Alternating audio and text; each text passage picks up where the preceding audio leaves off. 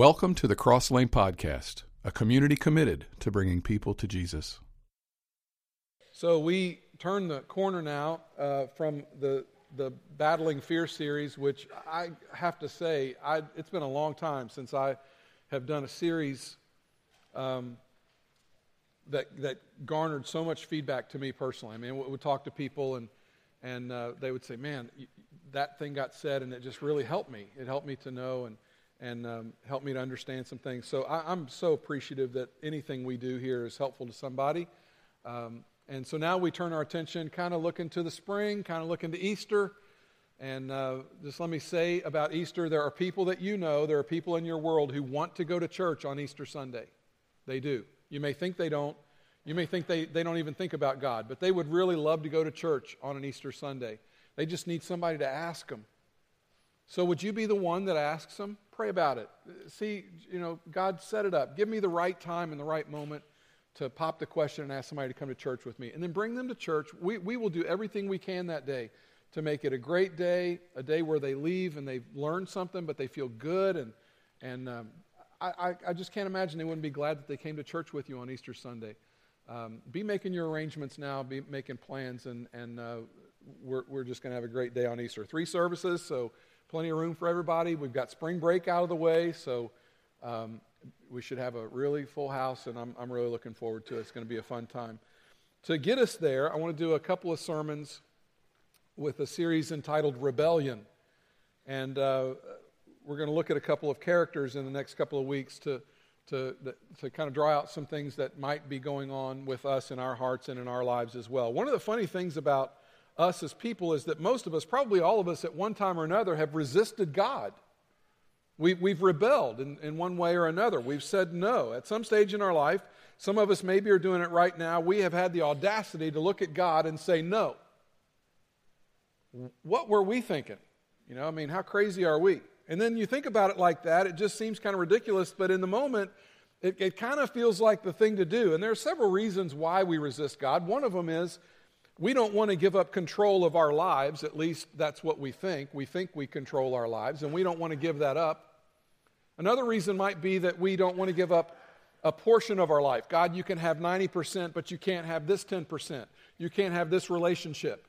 God, you can't have this weekend. You can't have this season. You can't have this activity. We want to control a particular thing, habit, money, relationship, whatever. There's a sense that if we don't resist God, He's going to mess with us in some way, and that we can somehow keep Him from doing that. And then some of us resist God because we're mad at Him. He didn't do what we thought He should do. He didn't act the way we thought He should act. And He should have done A, and He didn't, and He should have healed her, and He didn't, and He could have changed this, but He didn't, and we don't know if He caused the pain in our life or just allowed it, but we don't really care.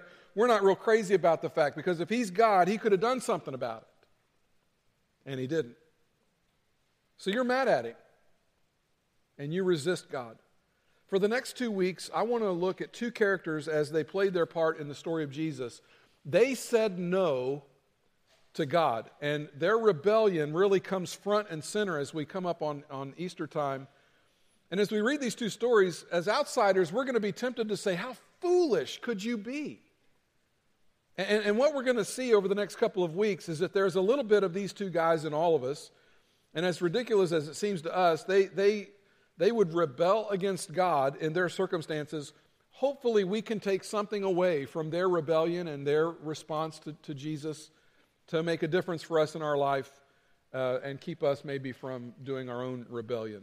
Unlike us, these 2 guys were in the presence of Christ. One man actually touched Jesus. Unlike us, where God is out there kind of in the spiritual world somewhere, we can't see Him or touch Him. We talk about our relationship with Jesus, but it's not one where you can audibly hear His voice. If you do, stay far away from me because you've got other issues. But we don't get the opportunity to touch Jesus. We don't get the chance to sit by the lakeside and have breakfast with Him like Peter did, or we don't get a chance like some of these guys did to have a conversation one-on-one in real time, face-to-face with Jesus. And these guys did.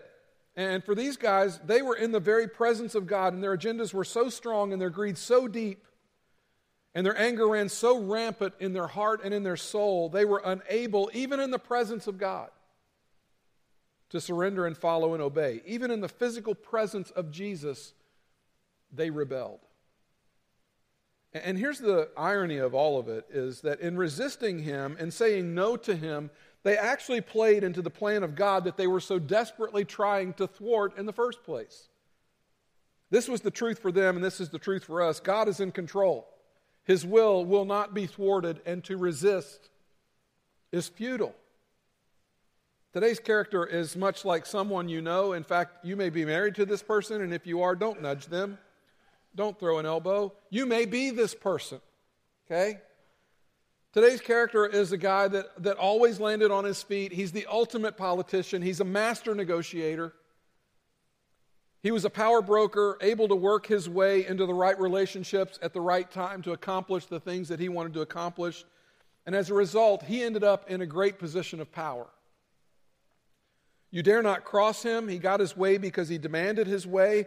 If you got to meet him today in your context, it might be someone that you would admire very much because they were so powerful and they were so in control. He was just intimidating enough that you would respect him. He was a man who figured out how to get to the seat of power and then to do everything in his power to stay in that place regardless of what it cost him. Caiaphas was one of the most powerful Jews in Israel at this particular time during the first century. He was powerful because of his religious affiliation. He was the high priest. He was powerful because he was the president of the Sanhedrin, which was the ruling body of Jewish life. And he was powerful because he was appointed by Rome to represent the Jewish people to the Roman Empire. This guy had it going for him. He was the go-between. He was the peacemaker. So consequently, he was the ultimate negotiator. He was the one Jewish person that once a year could go into the Holy of Holies and represent the people of God to God. It was his job. He did it once a year. No one else got to do that. He was closer to God, physically, humanly speaking, than any other man on earth from a Jewish perspective. As president of the Sanhedrin, he had considerable juice. He was a lawmaker. He was the go-to person for Rome. Consequently, he had exceeding powers.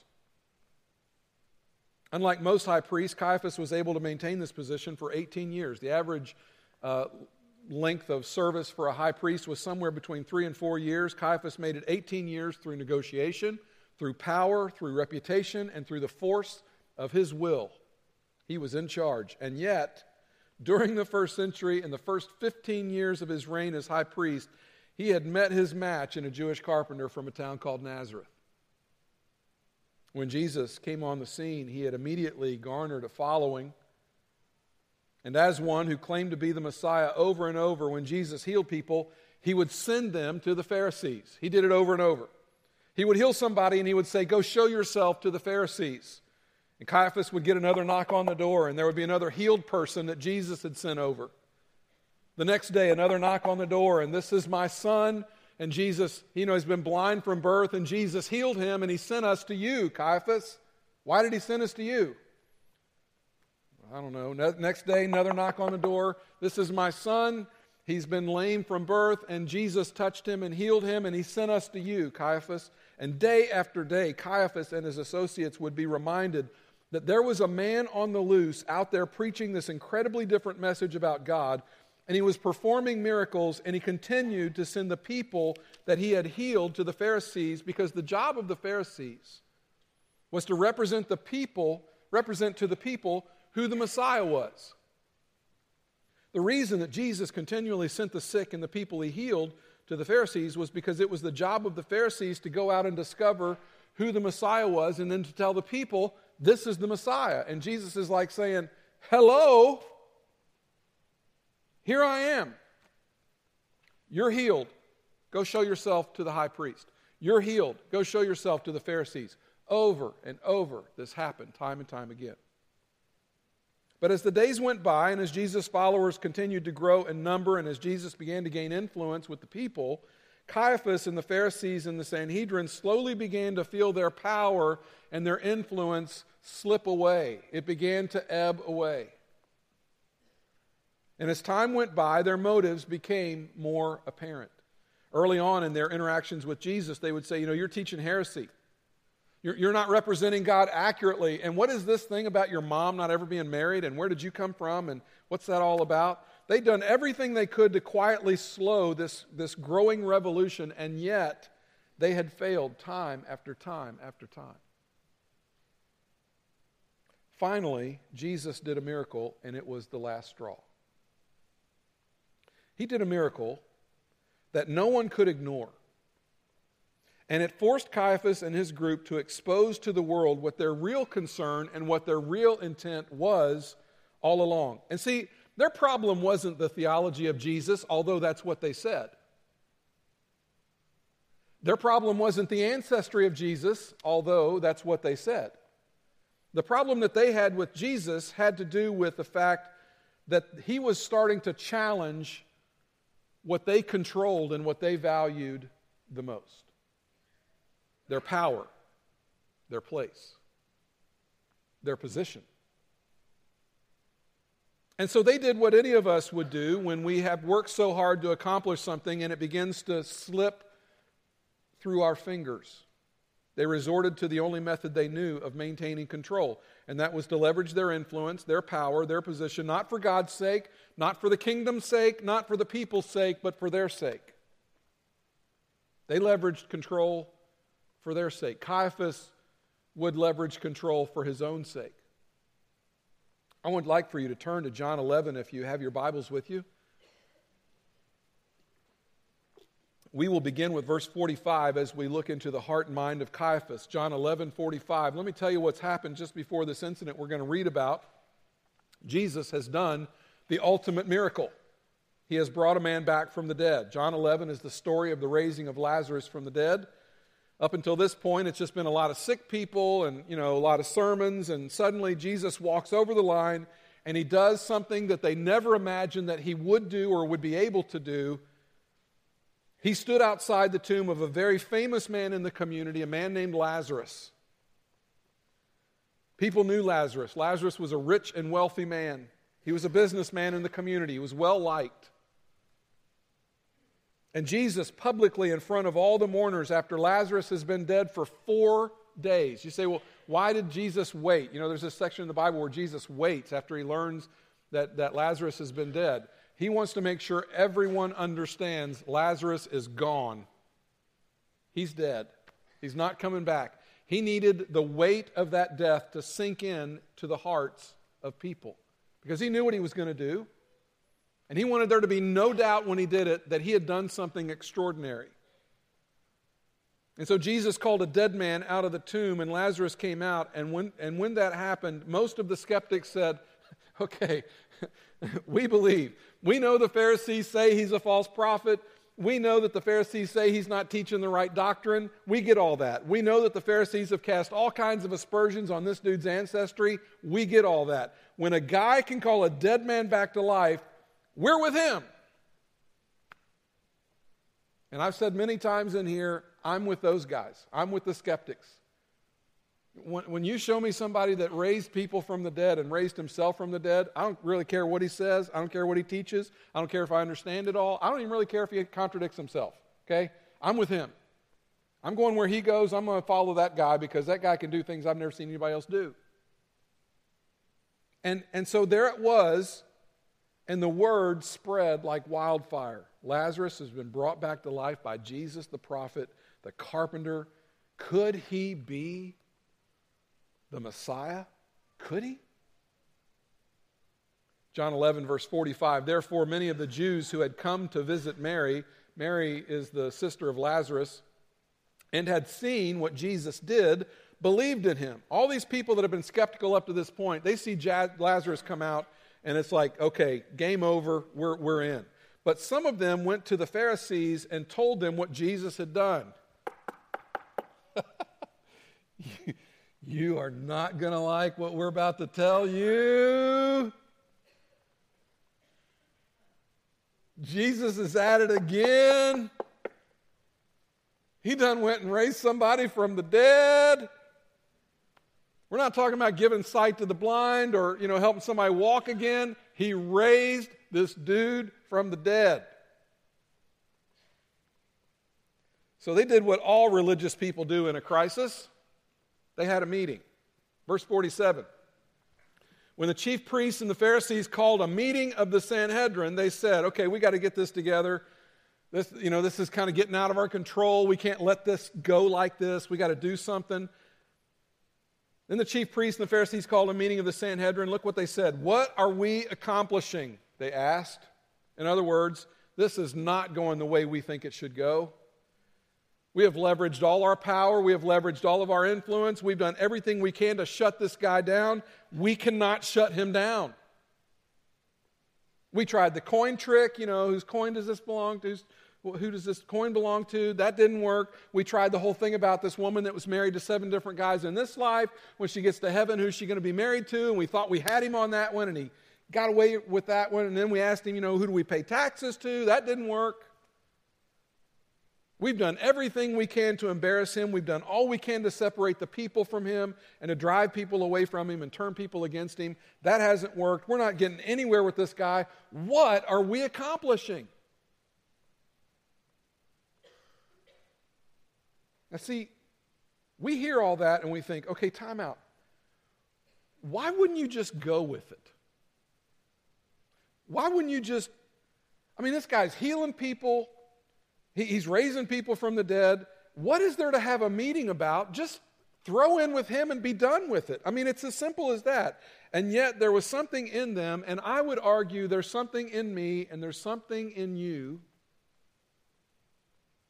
that when their world was being rocked and when their little private kingdom was being tampered with and when it all started to slip away, when their environment and their circumstances that they had worked so hard to get just right and to get all the control and all the juice, suddenly instead of just going with it, they find themselves in damage control mode. Have you ever been there? Damage control. I've got too much invested. I've worked too hard, and I'm going to take matters into my own hands. You ever been there? As we will see, they find themselves contemplating things they never imagined that they would contemplate in order to control outcomes. Suddenly they expose what they are most afraid of. Listen to what they say in verse 47. What are we accomplishing, they asked. Here is this man performing many signs, to which you want to go, hello, there you go. He's performing many signs. Why don't you just throw in with him? Quit fighting him and just go with it. And then check this out. This might be one of the most arrogant statements in the entire New Testament. Okay? If you've got a pen, underline this next sentence we're going to read. If we let him go on like this,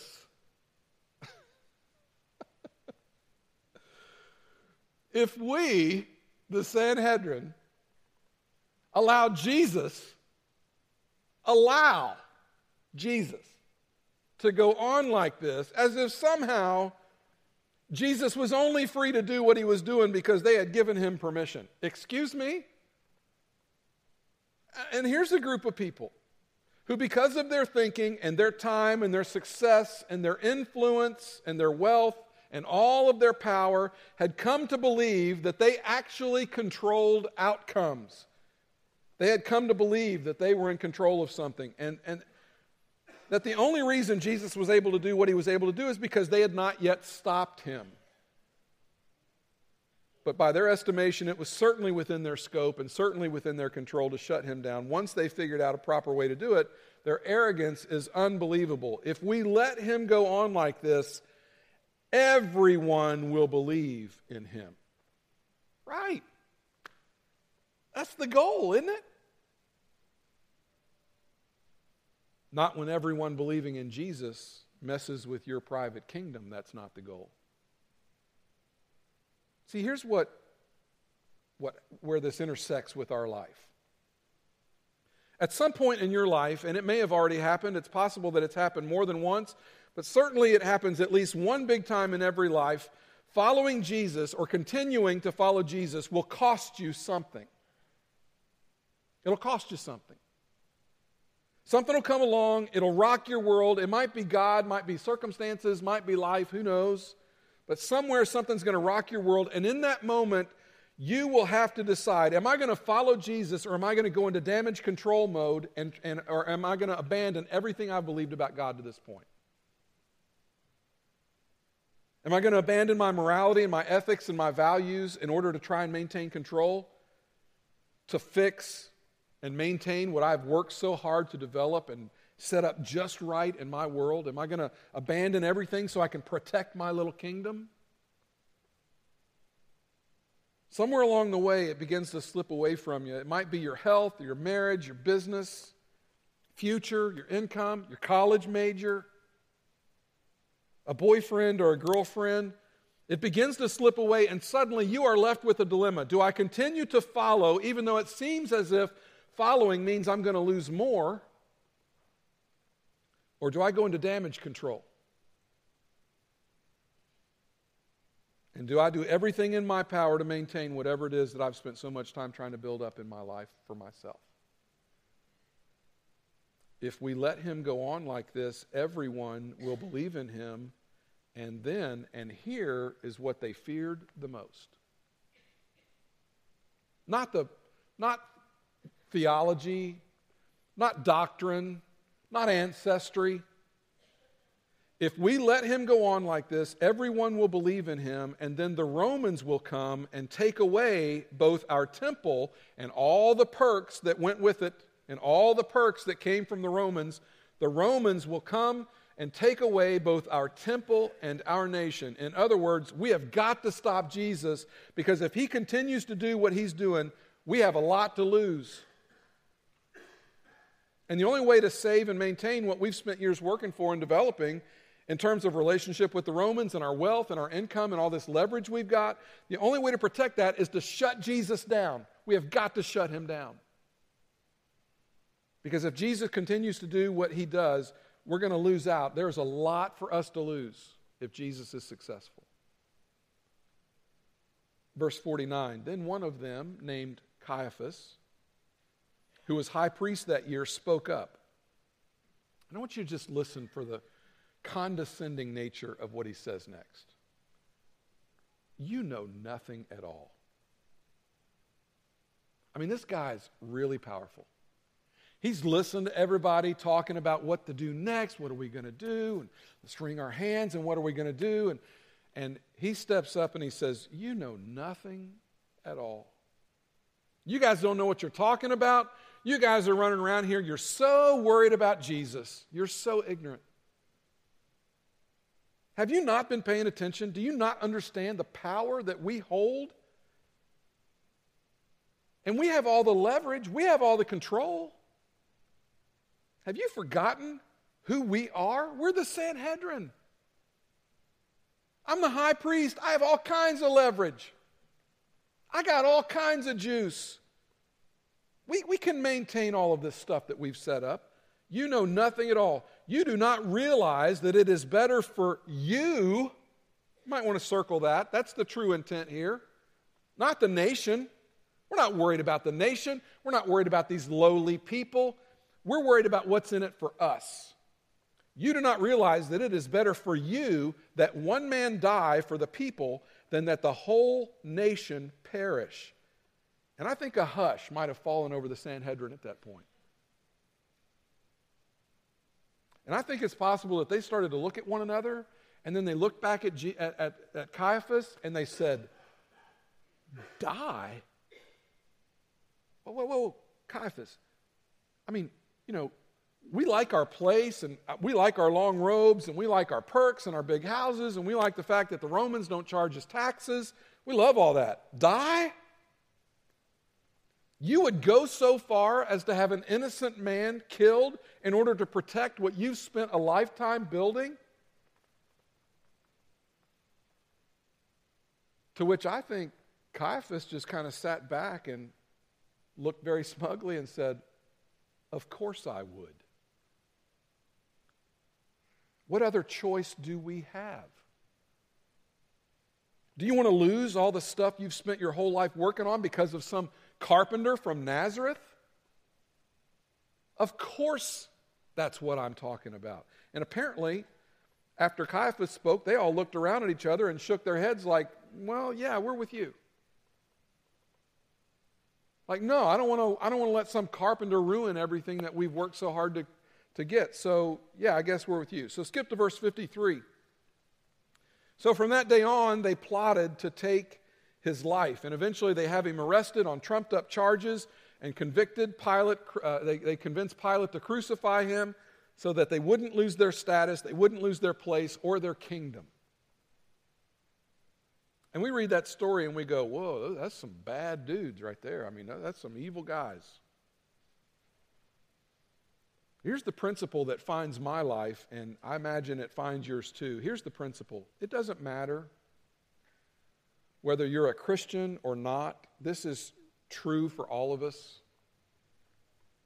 When you begin to believe, and we all are there at some point in our life, when you begin to believe that all you have and all you control and all you rule over, your family, your income, your business, your inheritance, your wealth, whatever it might be, when you begin to believe and operate with the premise that all I have is the consequence of my hard work, my effort, my talent, and the opportunities that I have leveraged, then with that assumption comes the pressure to maintain it through the same means through which you got it.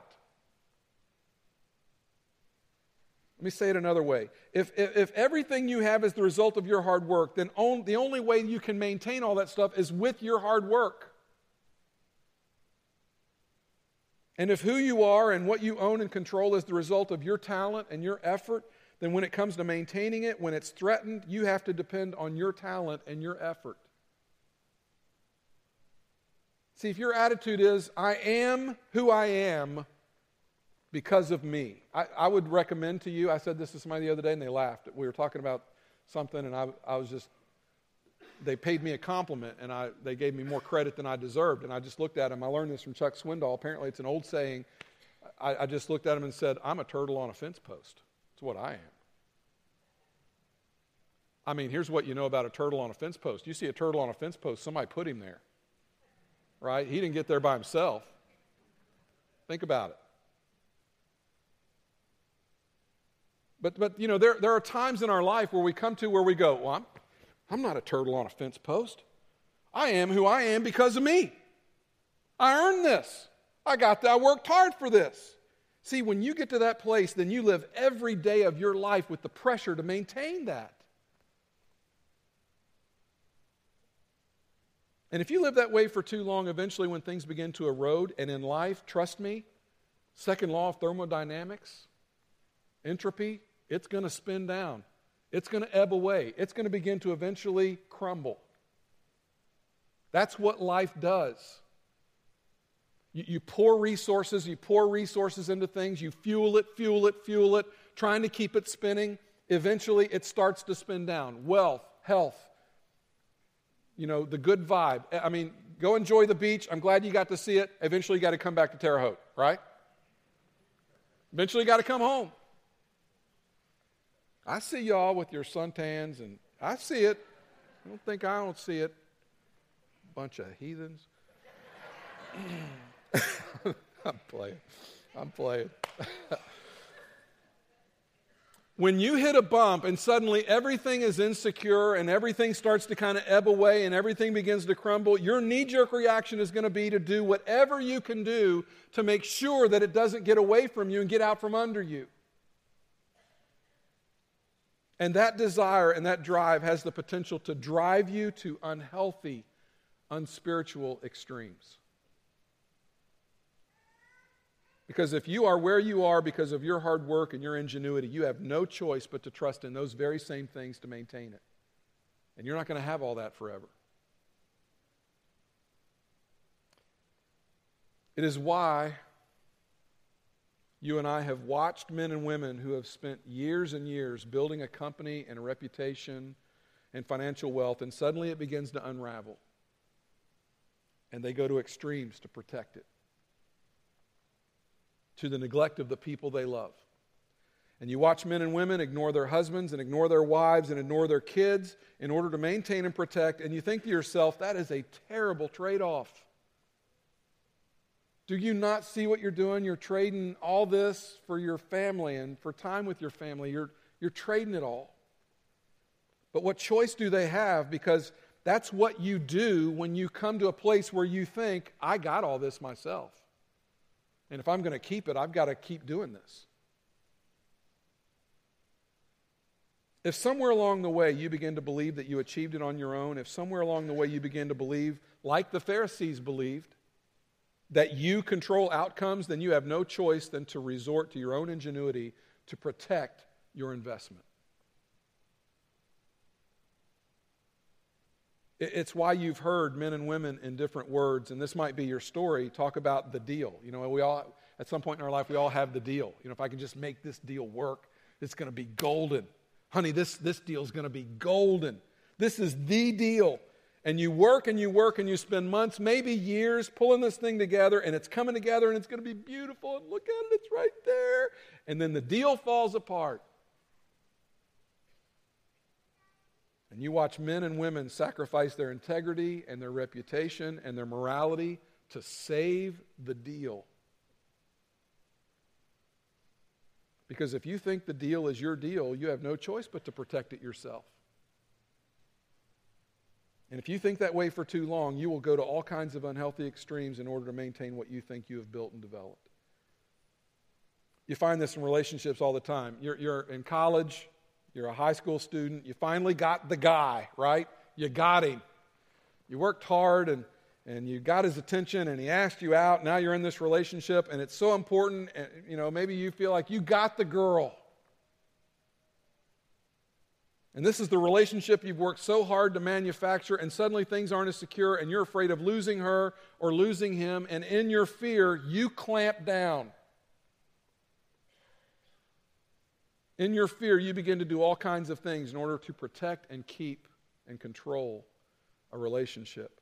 I can't let her go. I can't let him go. I know I shouldn't be involved in that, but if this is what it takes to keep the relationship together, then that's what I'm going to do. And you know you have no business doing that, and you know it's way outside what God wants for you. I know, but I've got to do this in order to keep and maintain control. And you know what happens at the end of the day when we think and we go in that direction? We end up at odds with God when we need Him the most.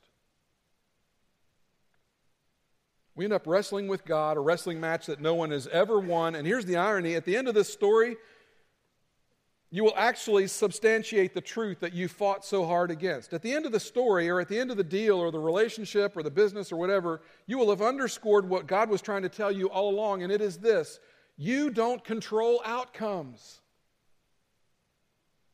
I don't control outcomes. We don't control anything. God is in control, and when you keep your hands open and you confess, okay, the Lord gives and the Lord takes away. God, it's yours. You give it and you take it away. When you keep your hands wide open and you say, thy will be done. God, this is scaring me to death, but I will not abandon the principles of God in order to maintain the blessings of God. I won't do that. I believe God gave him or her to me. I believe God gave me this business. God, I believe that these opportunities came from you.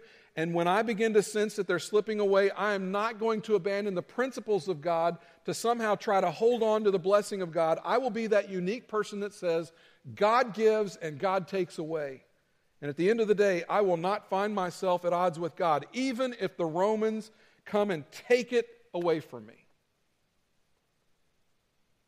I have watched some of you in this room walk through some hard things.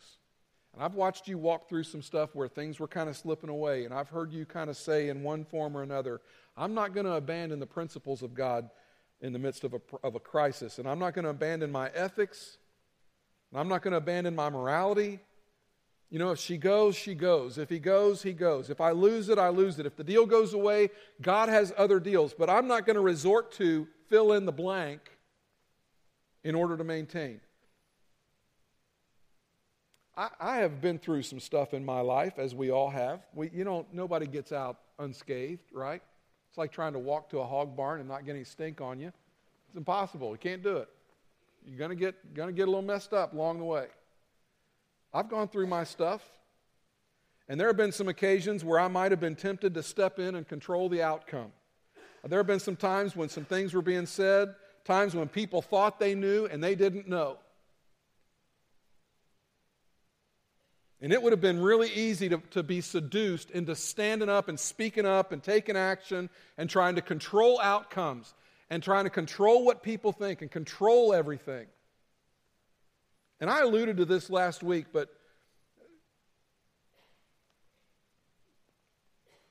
I hesitate to say God showed me this verse because I hate language like that, but I'm going to say it. God showed me this verse. Exodus 14. This hangs on the wall in my home office. The Lord will fight for you. You need only be still. The Lord will fight for you.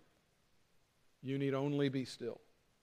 Here's what I take away from that. My responsibility is to be obedient to God as I can be, and to trust Him with the outcome. And I find that when that is my focus, I am much more calm and I'm much more able to deal with the circumstances around me. Now, imagine if you could take that perspective into every arena of your life. The Lord will fight for you. You need only be still. Next time you do a deal to the best of your ability, and you be as honest as you can be. And if the deal happens, it happens, and if it doesn't, it doesn't. But I'm going to wake up in the morning. I'm not going to wake up at odds with God. I've done everything I can to be a great husband or a great wife. I've done everything I can. I've been to counseling. I've served. But I'm not going to go to unhealthy extremes, and I'm not going to do something crazy to save something that only God can save. I love this girl. She's wonderful, but I'm not going to sacrifice my morality to keep her. Because my goal is to wake up every morning at peace with God and be able to say, my responsibility is to God. I do not control outcomes. I'm not responsible for outcomes. God is responsible for outcomes. Here's the irony of this whole story. As hard as he fought and as much as he hated Jesus, he trumped up charges. He has Jesus crucified. He broke all of his own laws. He sacrificed his own morality to get rid of this guy and to make sure that he protected himself from the things that the Romans might be able to take from him. And you know what happened at the end of this story?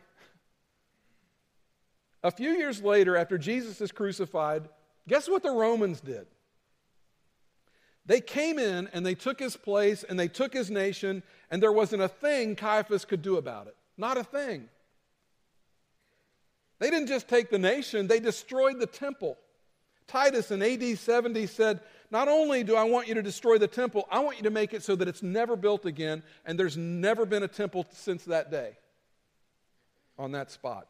And the reason we even know Caiaphas' name is that in his attempt to thwart the will of God, he was instrumental in accomplishing it.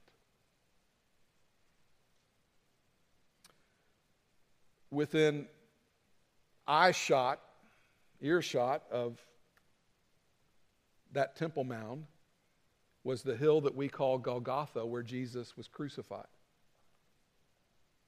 And once Jesus was crucified, there would be no need for temple sacrifice anymore. Basically, Caiaphas, in his attempt to control and protect, put himself out of business by sacrificing the Lamb of God that came to take away the sin of the world. His legacy is the opposite of what he tried to accomplish. God's will cannot be thwarted, and it is futile to resist. There will come a day in your life, maybe more than one, where everything that you consider valuable will feel like it's slipping away. And in that moment, you're going to have to decide, do I open my hands wide and say, the Lord gives and the Lord takes away, blessed be the name of the Lord? Or will I clench my fists and will I cling with everything I have, and will I sacrifice and go against the principles of God to maintain the blessing of God? I would advise you not to do that. That will not end well. It didn't end well for Caiaphas. In the times that I've done that in my life, that has not ended well for me. And just take it from me, it won't end well for you. But I will not in futility try to control and maintain what it is that I cannot control and maintain anyway. We don't control outcomes. God is in control. And our responsibility is to simply obey and trust Him with the outcome of the journey. Here's a question to leave you with as we walk out this morning. Where in your life are you sacrificing what you know is right in order to try to control outcomes? Where are you sacrificing what you know is right in order to try to control an outcome? And I'm just going to leave that for you to think about and ponder this week.